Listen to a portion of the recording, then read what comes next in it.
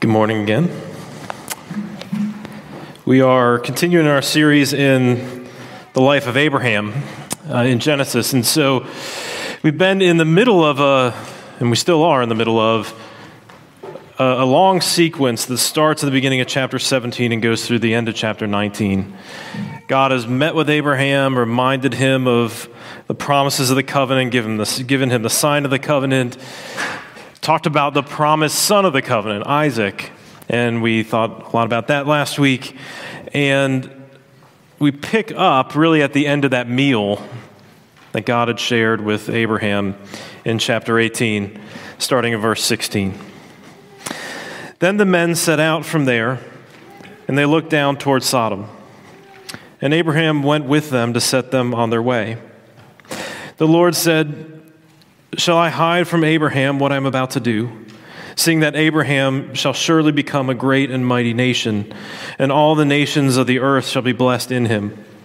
For I have chosen him, that he may command his children and his household after him to keep the way of the Lord by doing righteousness and justice, so that the Lord may bring to Abraham what he has promised him."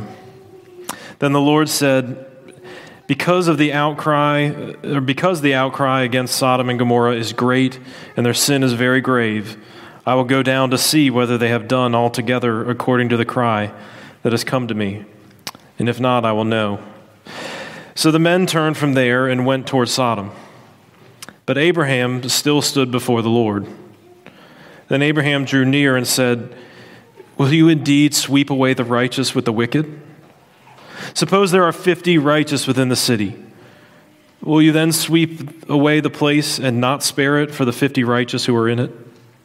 Far be it from you to do such a thing, to put the righteous to death with the wicked, so that the righteous fare as the wicked. Far be that from you. Shall not the judge of all the earth do what is just?" And the Lord said, "If I find at Sodom 50 righteous in the city, I will spare the whole place for their sake." Abraham answered and said, "Behold, I have undertaken to speak to the Lord, I who am but dust and ashes. Suppose 5 of the 50 are lacking. Will you destroy the whole city for the lack of 5? And he said, "I will not destroy it if I find 45 there." Again he spoke to him and said, "Suppose 40 are there." He answered, "For the sake of 40 I will not do it."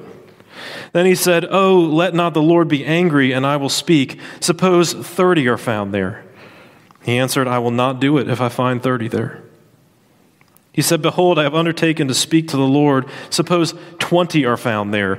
He answered, "For the sake of 20 I will not destroy it."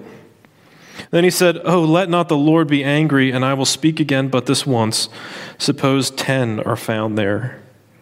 He answered, "For the sake of 10 I will not destroy it." And the Lord went his way when he had finished speaking to Abraham, and Abraham returned to his place. This is the word of the Lord. Thanks be to God. Well, God has given us this word that we can learn from it, that we can be strengthened, refreshed, resting in him and in his character. So let's pray that he'd speak to us. Father, we thank you that you speak to us by your word, that you have not left us to wander. You have not left us to wonder. You have not left us to our own thoughts and our own devices, but you have made clear who you are. And you have made it clear how we can know you. So we pray that you would speak to us this morning through your word. In Jesus' name, amen.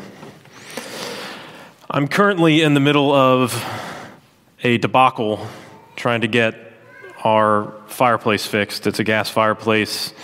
We realized a while back that there was something wrong with it. I found a company that was really highly rated, and they did a great job coming to figure out what was wrong with it. And when they ordered the valve that they needed to, they called me back. And 3 times in 1 week, I got stood up by the maintenance guy that was supposed to come out and get it. I've been trying to call their office. I get one guy. He tells me he's going to tell this other person to call me to set up another thing. I never hear from them. I call this guy back. It goes on and on. It's been going on for a couple weeks now. So it is a parable for how we think of talking with God. I think most of us feel frustrated. I mean, if you're not a Christian, or you're kind of on the fence, struggling with doubts, maybe you're not even sure God's there. Many who are Christians, of course, simply struggle to do it. We think it feels like I'm just talking and no one's answering. No one that I know that's a Christian actually thinks that they pray enough, myself included. And even when we've tasted the sweetness of a time in prayer with God where we feel close, it still often feels so elusive, doesn't it? Prayer is this thing that is supposed to be at the heart of what we do. The poet George Herbert calls it the church's banquet. It's supposed to be at the heart of what we're called to be and do. And yet it is so difficult for us to actually be about. So I want to encourage you this morning from this passage, because this is a passage about talking with God. You see, in prayer we are invited by God to engage Him and to be changed. We're invited, we're engaged, and we're changed. The invitation is clear enough. At the end of this meal, with these three people that have showed up, God obviously being among them in some form or another that we don't know any more about, but He is there.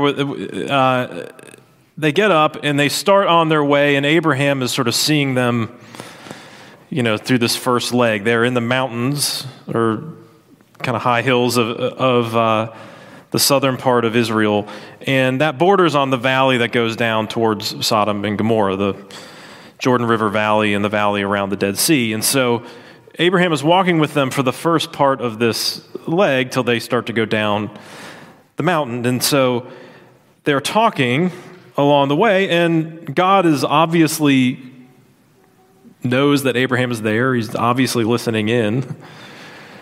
And he speaks to his angels, as it were, but asks a question, right? And whenever God asks a question, it's a pretty good and theologically accurate thing to say that God's not looking for an answer, as if God needs more information.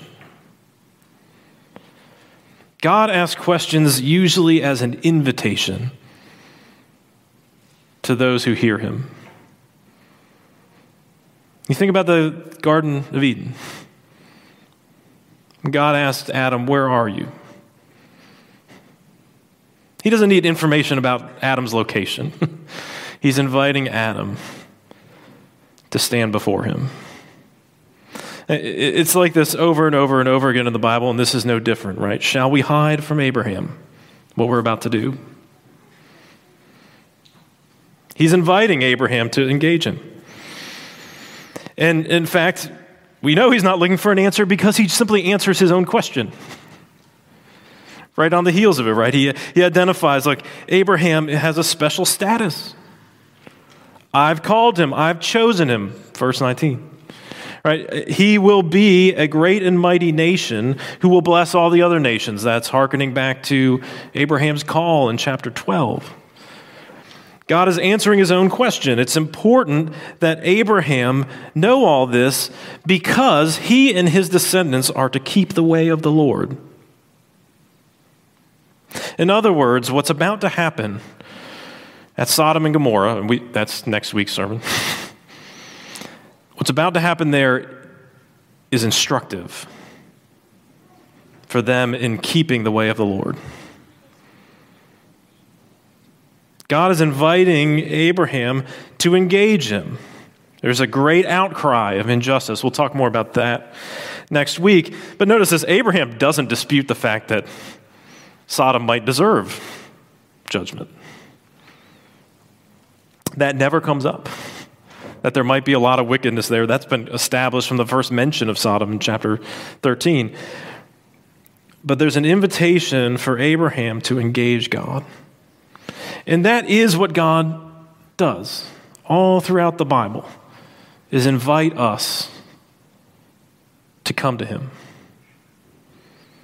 Over and over and over and over and over and over again, God invites us to come to him. It's a hallmark of who God is because the one true living God, the God of the Bible, is a personal God. He is not an abstract force out there. He is not the universe sort of vaguely defined. He is a personal God, which means that he is communicative. This is the thing about communication, right? Nobody says of their marriage, boy, we're not really communicating well, but everything's fine. No one ever says that because communication's at the heart of what it's supposed to be to have a relationship, right? And I don't just mean words. Some people say a lot of words and say almost nothing somehow in the same, and they reveal nothing of who they are. They engage nothing of who you are. It's not just the words, but it is communication that's really at the heart of who we are. It really is what a relationship is for, right? Is knowing and enjoying somebody else. That's what God actually wants. See, an impersonal God, in almost all religion, and oftentimes even Christianity is distorted into this, but all religions that are impersonal treat prayer as if it's a kind of input-output. If you come to God and you ask for this and you show this kind of honor, then something should come out of it. It's a mechanical process. Right? You feed this machine your quarters, and you're supposed to get a Coke out of the machine, right? This is kind of how prayer is approached, which is why prayer so often tends to get distorted into a work of merit, a thing you do to earn God's favor.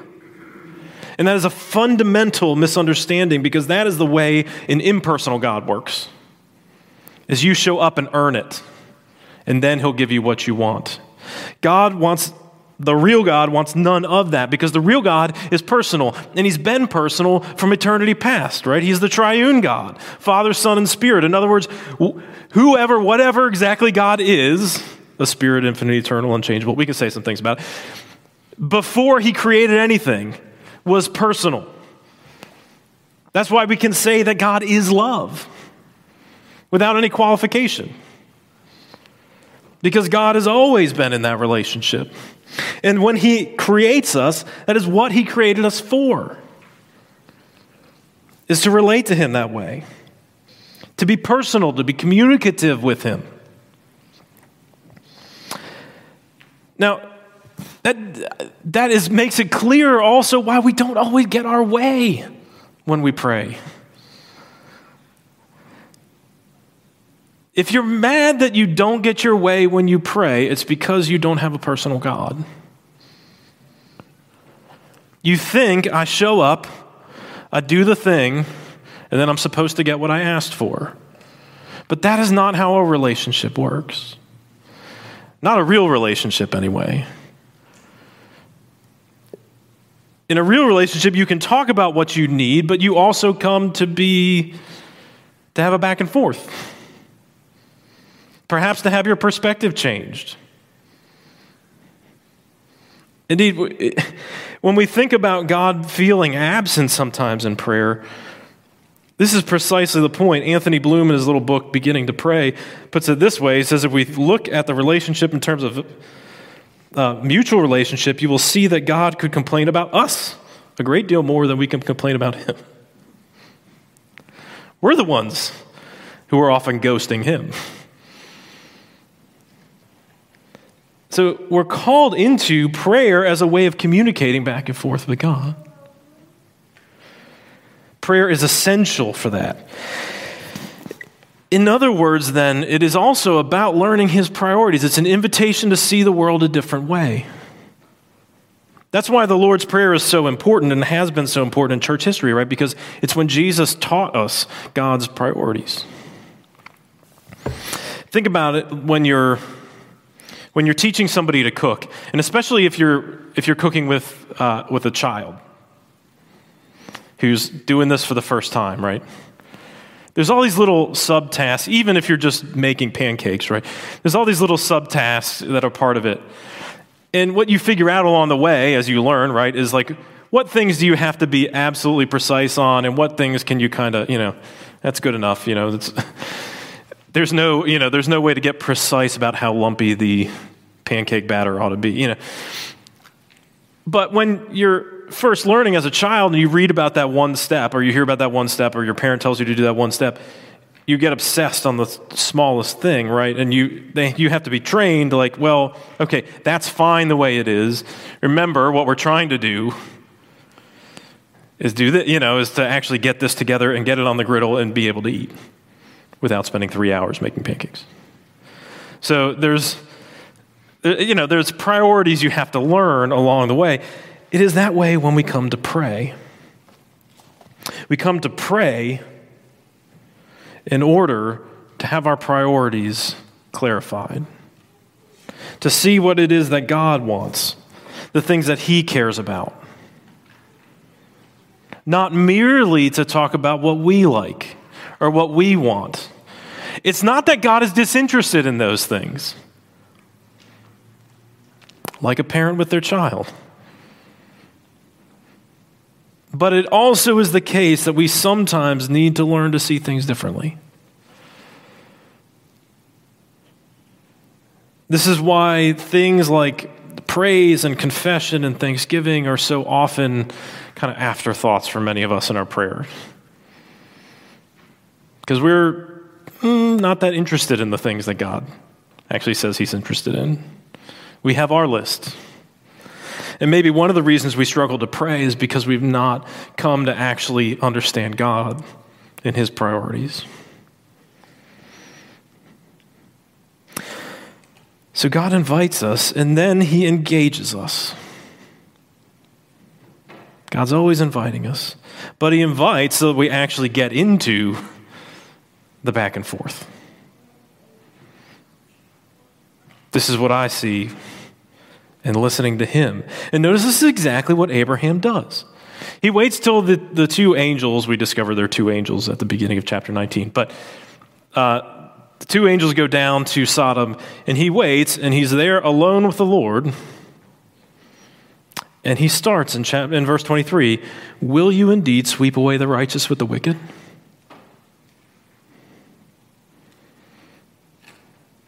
I mean, he's talking to God. He acknowledges Him as the judge of all the earth, right? But you get what he's saying, though. What he picks up on is God's character. And he goes back to God about His character, right? He says, look, you're the judge of the earth. You say you're right and righteous and just. So are you going to destroy that city if there's righteous people there? Are you just going to wipe out some of the righteous? Treat them the same as the wicked? That's not the character you're telling me that you have. That's what he comes with. He comes to God on the basis of who God's character is. Now, it's interesting. He obviously is concerned about Lot, his nephew, who lives there. We've heard about Lot if you've been going through this series. I mean, Abraham has literally gotten into battles with people over Lot, his nephew. He's obviously concerned about Lot. But the thing that he approaches God with is not, first and foremost, his own interests, but God's character. That's a significant difference. It is not that his interest in Lot is unimportant, but the thing that's most important is who God is, who He's actually engaged with. And then he gets into that long chain, right, of, what if there's 50? What if there's 45? What if there's 40, 30, 20, 10? He keeps going down, down, down, and God continues to say, even for that, I won't destroy it. Now, a lot of people are puzzled over why he stops at 10. I don't know if that stuck out to you. I'm not sure I totally know the answer. I mean, one possibility is that Abraham has kind of given up and said, well, If you can't even find 10, I don't know. It may not be worth it. Another option is that perhaps Lot's household, his immediate household, there are 6 of them that we know of in the next chapter, and they would have a couple of the close servants that would count as a household, would have outnumbered 10. So maybe Abraham has realized he's dipped below the threshold of even Lot's household. And let me tell you, Lot is not a righteous man. We will learn more about that next week. Maybe Abraham has realized he's kind of dipped below even Lot's household. I'm not really sure exactly why. I don't think there's a definitive answer, but at some point Abraham says, well, God will have to decide, right? And we don't really know actually whether he thinks that there are 10 or not. Because God doesn't tell him what the answer is. In fact, he said, I'm going to go see, right? He's sending his angels down there to do a recon mission. But as it were, it is more of a test. And so he's sending his angels down there. Whatever the case is, though, it's so important to see this, that Abraham's basis of engaging God is God's character, first and foremost. And I think it is missing that point that often betrays some of our biggest dysfunctions in prayer. One of our dysfunctions is believing that God isn't listening.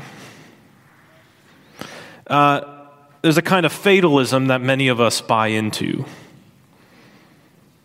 That God's going to do what he wants to do.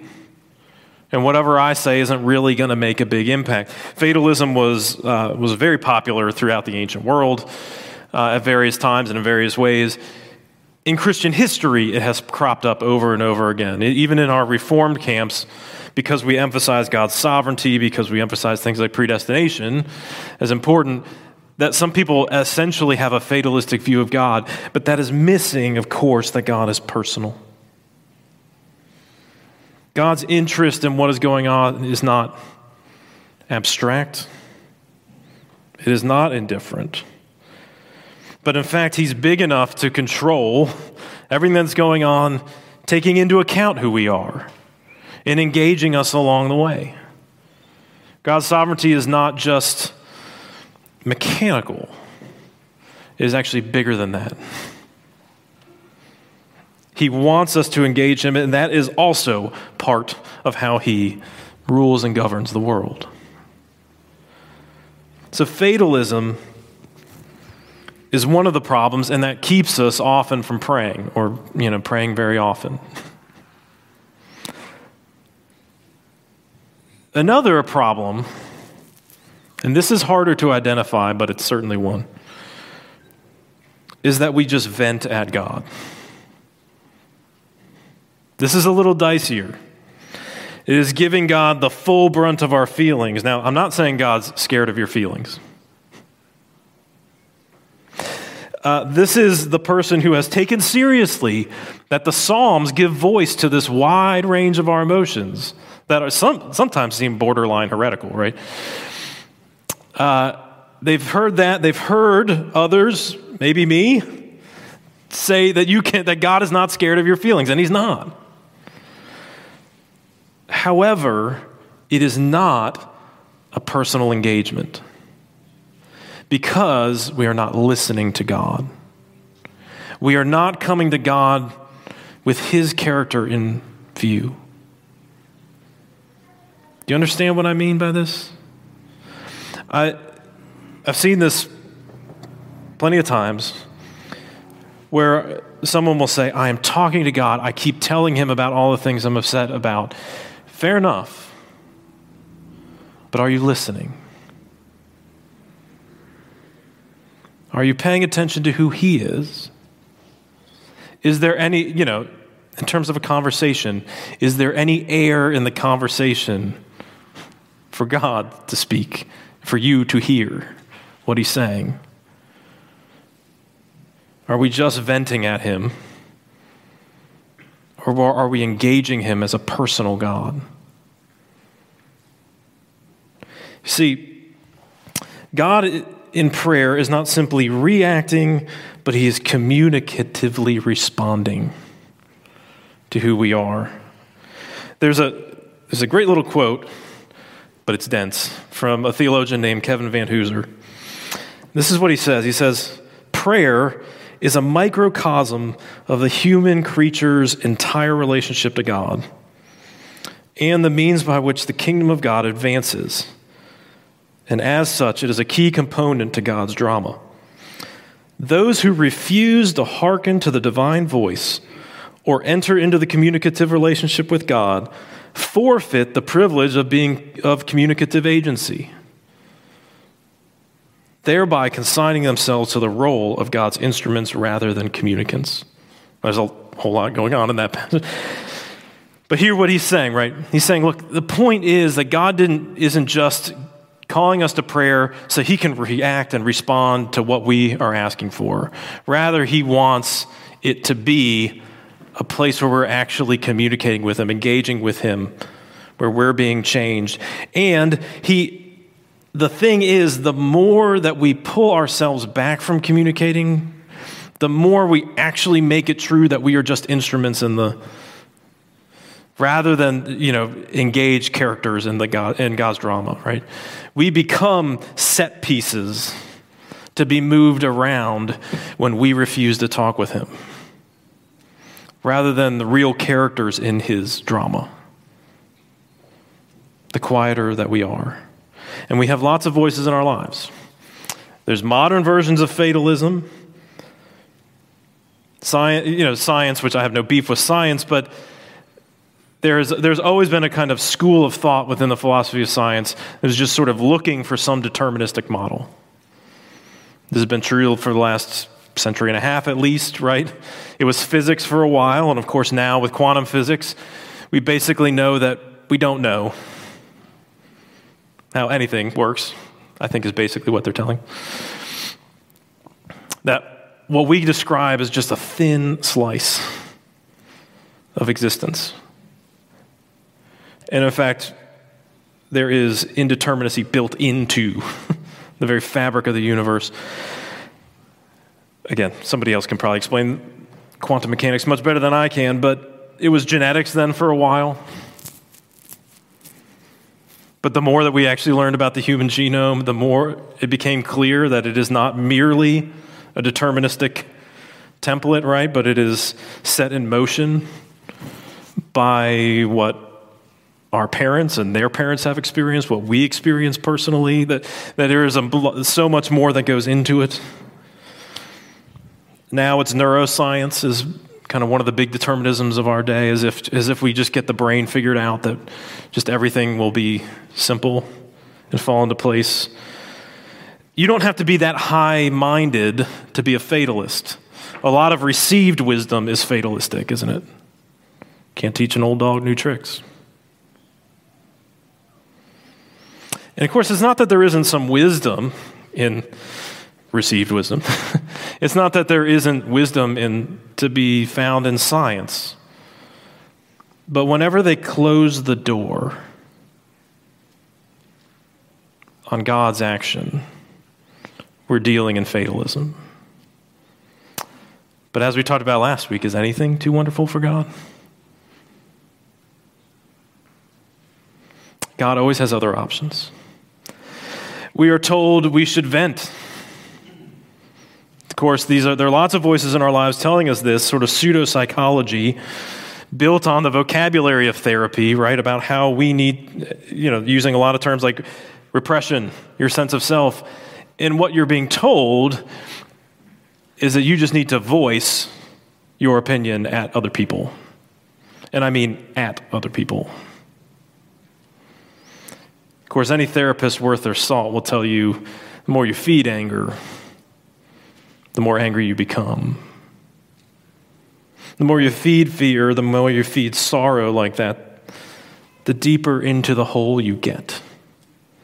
And it isn't to say that we should be dishonest with God. Don't hear what I'm not saying. But that we also come to get a different perspective. to see the world rightly. And that seeing the world rightly may absolutely involve lament. It may absolutely involve recognizing injustice. It may absolutely involve acknowledging this or that wrong done by others against you. Absolutely. But that is not the end of it. And when that's the only voice in the room, we're led astray. And so, God's voice is what we need. We need the clarity of His grace. We need the assurance of His goodness. We need the definitive answer that He gives in Jesus Christ about the sin and chaos of this world. So when we engage with God, we start to listen, and that is what finally changes us. Think about this story. What changes in this story? Does the outcome for Sodom change? No. It doesn't. Lot is delivered. Spoiler alert for next week, but Lot is delivered, but not because he's righteous. The thing that changes is Abraham.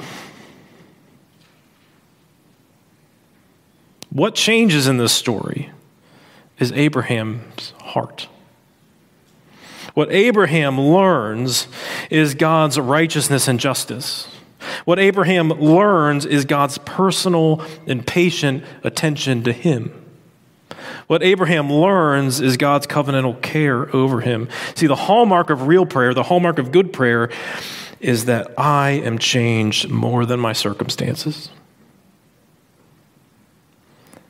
That isn't to say God's indifferent to the circumstances and the questions of the situations of what's going on in your life.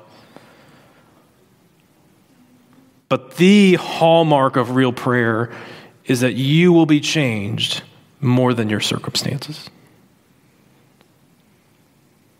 A real encounter with God changes us first and foremost. God has options for the situation, and He will do things often that we don't expect.